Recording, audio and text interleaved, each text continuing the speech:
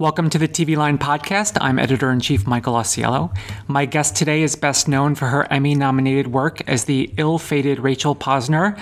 Posner? Unclear. I believe it's positive. Okay, on House of Cards, but her lengthy list of TV credits also includes guest stints on The Blacklist, Grey's Anatomy, and Orange is the New Black, as well as a 2-season run on WGN America's underrated Manhattan. She's currently earning rave reviews for her turn as a 50s housewife who discovers she has a gift for stand-up comedy in Amy Sherman Palladino's new Amazon dramedy, The Marvelous Mrs. Maisel. Rachel Brosnahan, welcome. Thank you. I was a fan of your work on House of Cards and Manhattan, but watching you in the pilot of this show, I have to say I had a little bit of like, holy shit, I didn't know she had this in her from seeing those two performances. And my question for you is, did you know you had it in you when you read this script? No. No. But I wanted to. And I read this script, I fell in love with this character, and I knew I had to have it. But I really didn't know what my shots were. And I'm still eternally grateful to Amy and Dan and all the other people behind the scenes that I still don't know about who took this enormous leap with me. So what drew you to this character, and what made you think that you could play her?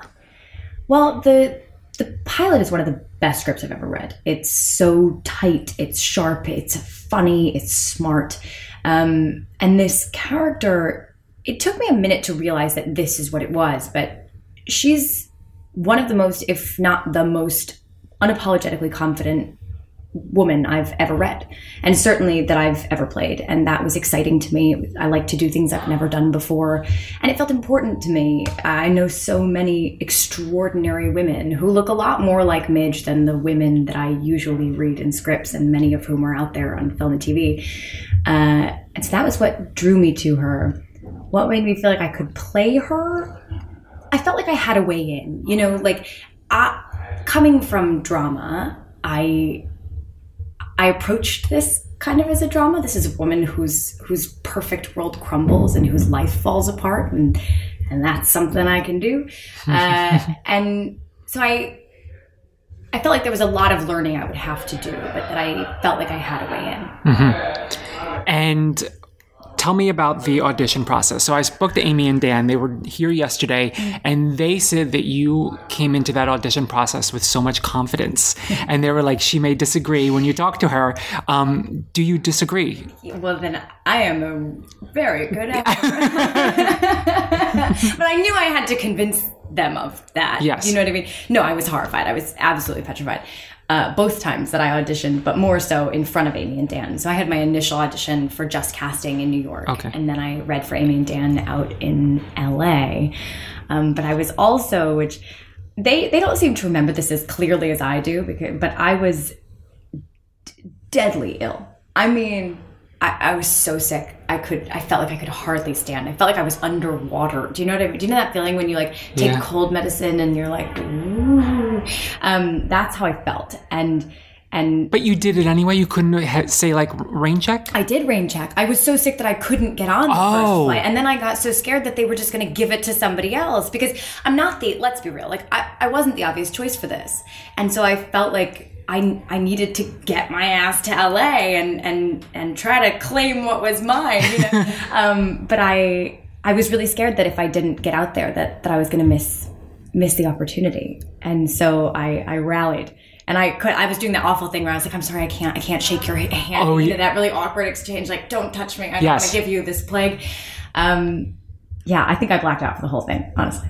But so how much of the actual audition do you remember just going in there and reading in front of them? Is it like something where sort of the adrenaline kicks in and the fears go away a little bit? Maybe not go away, but subside. Yes.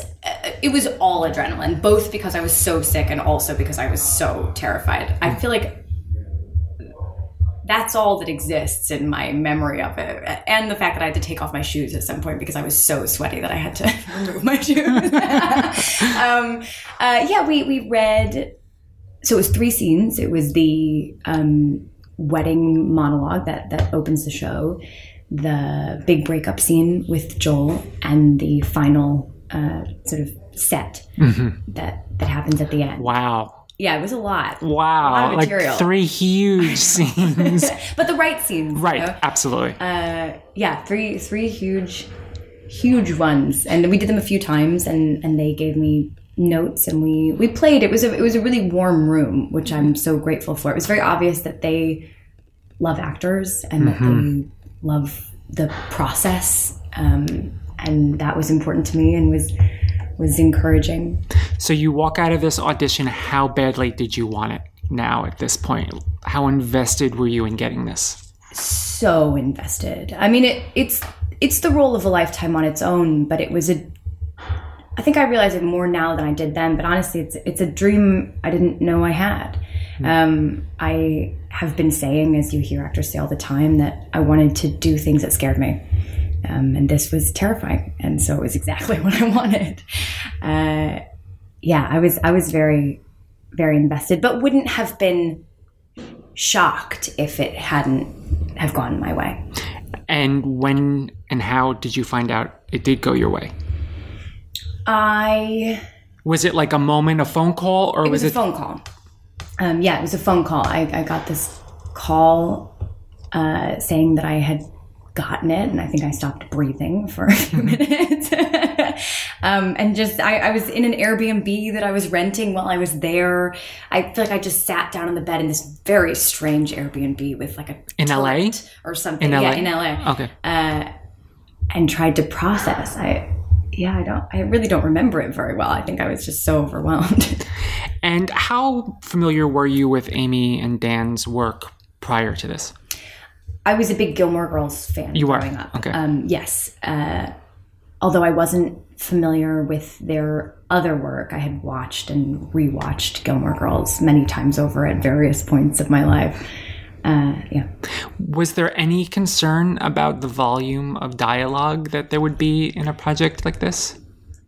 Maybe this says something about me, but whenever people talk about Amy and Dan's work, they talk about how quickly people talk and how much they talk.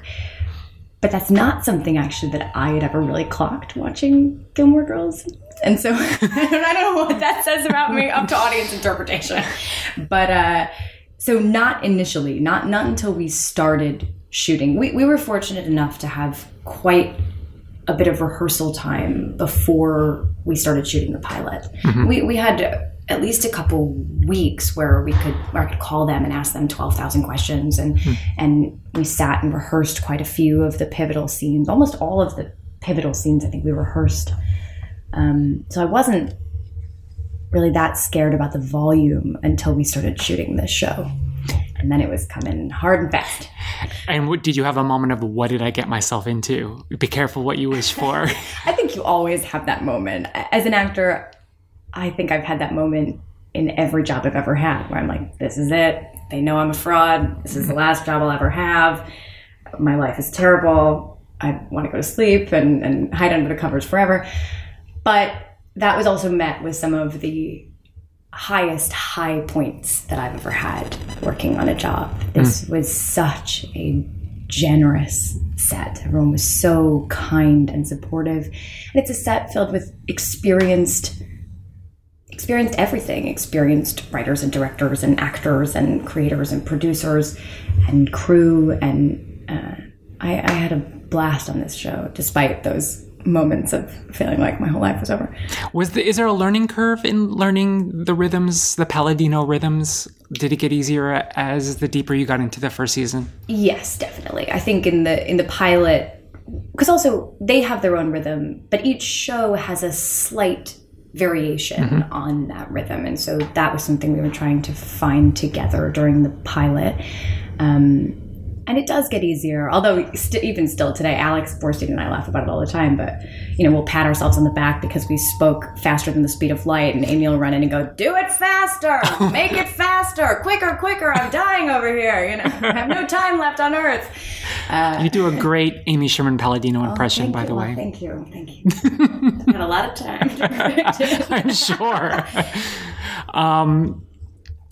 Do you have a new appreciation for someone like Lauren Graham, who had to do 22 episodes of Gilmore Girls for 7 years? Yes. I mean, you had to do 8 episodes, Rachel, which is a lot.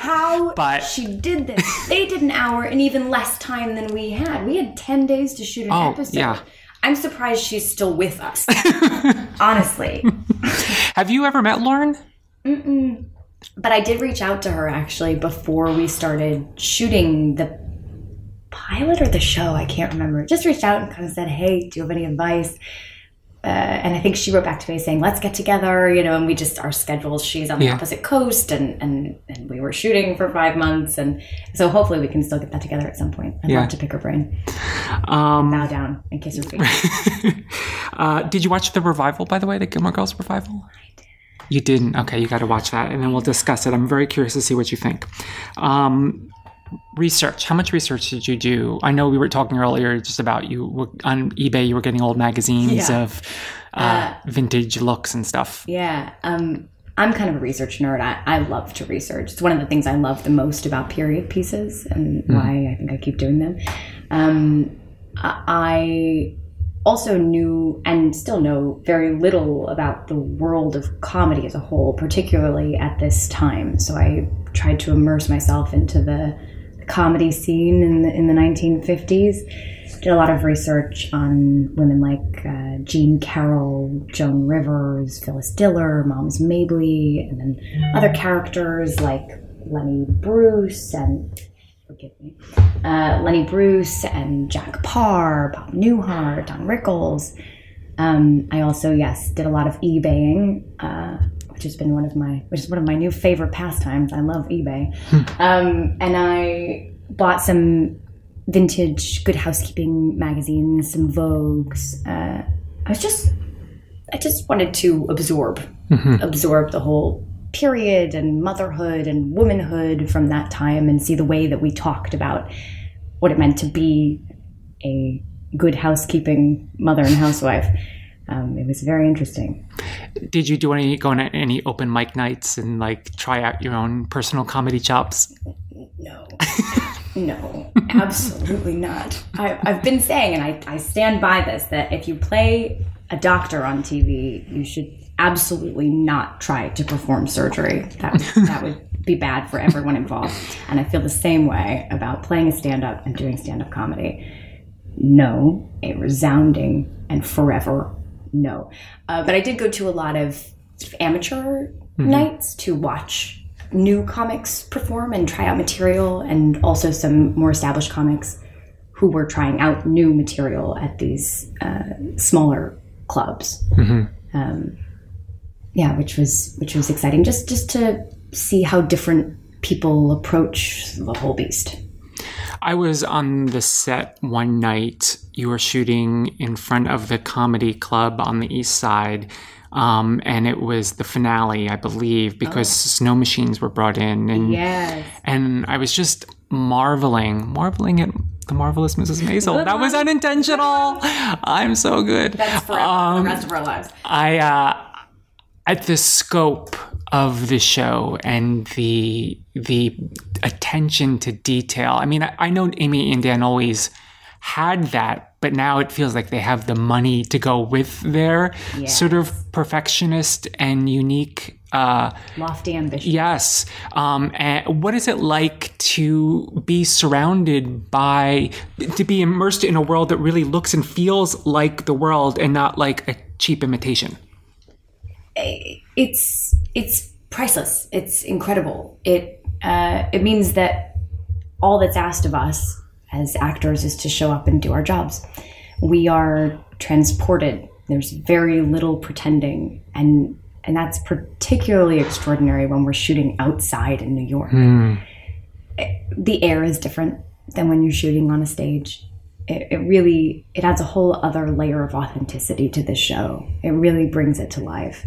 And we feel that, and I think that's reflected when you watch the show. I heard that they shut down Herald Square at one point because for Christmas scenes that you did outside of Macy's, or or somewhere in that area in Midtown. Yes, we shot the exterior of B. Altman at Christmas time. Yes. That's right. I forgot about that. It was very late at night.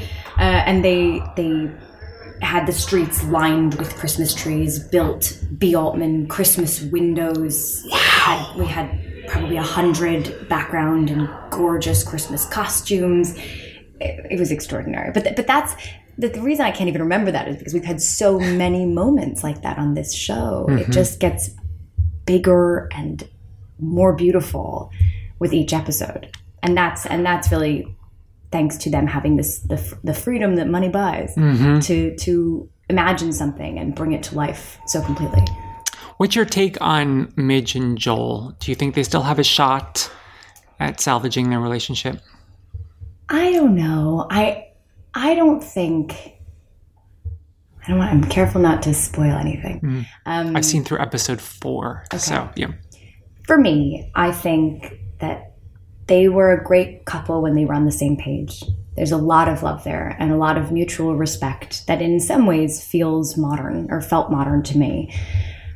I think they have fallen off of the same page, and I'm not sure that they'll ever be able to get back on it. But Amy said something to me when we were prepping for the pilot, I think that has stuck with me, which is that, Midge will go on to be wildly successful and she'll have her Park Avenue apartment on the penthouse with 12 poodles, but she will always look back on the day before Joel left her as the best day of her life. And that's intensely sad. And also kind of beautiful. It's romantic and it feels true. So I don't know, but I do think that Joel will always be a part of her life, not just because they have children together, but there's a deep kind of love there that never fully disappears and is something that we'll surely explore throughout this season and also throughout the series. I think my favorite relationship on the show is Midge and Susie, you and Alex Borstein. Did you guys click instantly, or had you met her prior to this? I had not, but we had a chemistry read when they were reading Alex, although I'm not sure why they ever read Alex, and neither is she. Oh, the lights! Did I not tell you this was going to happen? We're in the dark. So you did warn me. I didn't listen. I was still surprised. But yes, I met Alex while we were doing chemistry reads, although the role was written for Alex. So maybe she didn't know as much as I knew that it was hers. But yeah, I think we got along and understood each other in a strange way right away. I have loved working with Alex. She's the real deal. She's hilarious, she's smart, and she's a really, really good actor. And a much more squishy person on the inside than she might want you to know on the outside. But I've loved working with her, and their relationship is so beautiful. This kind of female friendship that is unexpected is something that I've not really seen before in this way on screen. And Alex has been saying, and I love this word, but that, you get two dudes who become friends forever in something. It's a bromance. Well, this is a womance between these two women. Nice. I like that. Me too. Do you read reviews? I try not to. I think early on I read them more than I do now. I've seen a couple that my mother, sends the screenshots of, but I don't like to because it's done. There's nothing you can do to change it. And particularly with theater and television, it's ongoing. You're still doing it. So no matter what anybody says, good or bad, you don't want that lodged in your brain. But they're so good. The reviews are so good. That's nice to know. See, that's all I need to know. See, I would think that an actor, because God, it's so hard to be an actor from what I can tell, and the rejection and just all of this, to when you get that role, this is that role for you. You get it. And then you nail it. And it's so praised and people are gushing over it. I have to imagine that it would be hard not to want to, and I get it's a slippery slope because if you believe the good stuff, you have to believe the bad. But because it cancels each other out. Right. But I just don't. There's a lot of like buzzwords and catchphrases that get associated mostly with less with me and more with the character. And I don't want that to influence the way that I'm thinking about her as I'm continuing to develop her. Do you know what I mean? And I feel the same way about theater.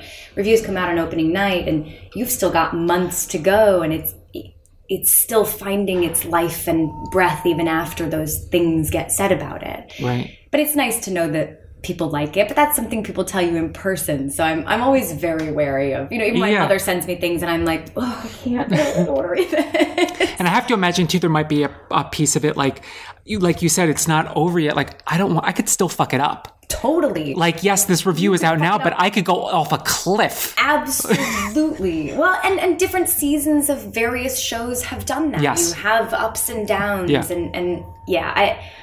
you can't, but I do think it cancels itself out. Mm-hmm. There's people saying you're the best thing since sliced bread, and people saying that you're the worst thing that's ever existed next to Donald Trump, and it all becomes noise. I feel like Rachel Posner was the heart of House of Cards. Mm-hmm. And I feel like when she died, the show never fully recovered from her loss, because she represented something on that show, and it was really devastating for me when they killed her off. And when it was Doug who did it, it was just, it was so dark. It was so, what kind of reaction do you get from fans about that character? How do you feel about the ending? Most people say that, which is lovely. It's not something that from the inside I could really see. I wasn't really sure what she represented on the show. I also haven't watched my own work in years up until this current show, and so I haven't seen any of my episodes. Oh, really? It's lovely to hear that character meant something to people and provided a light in a show that is so dark. She meant an enormous amount to me.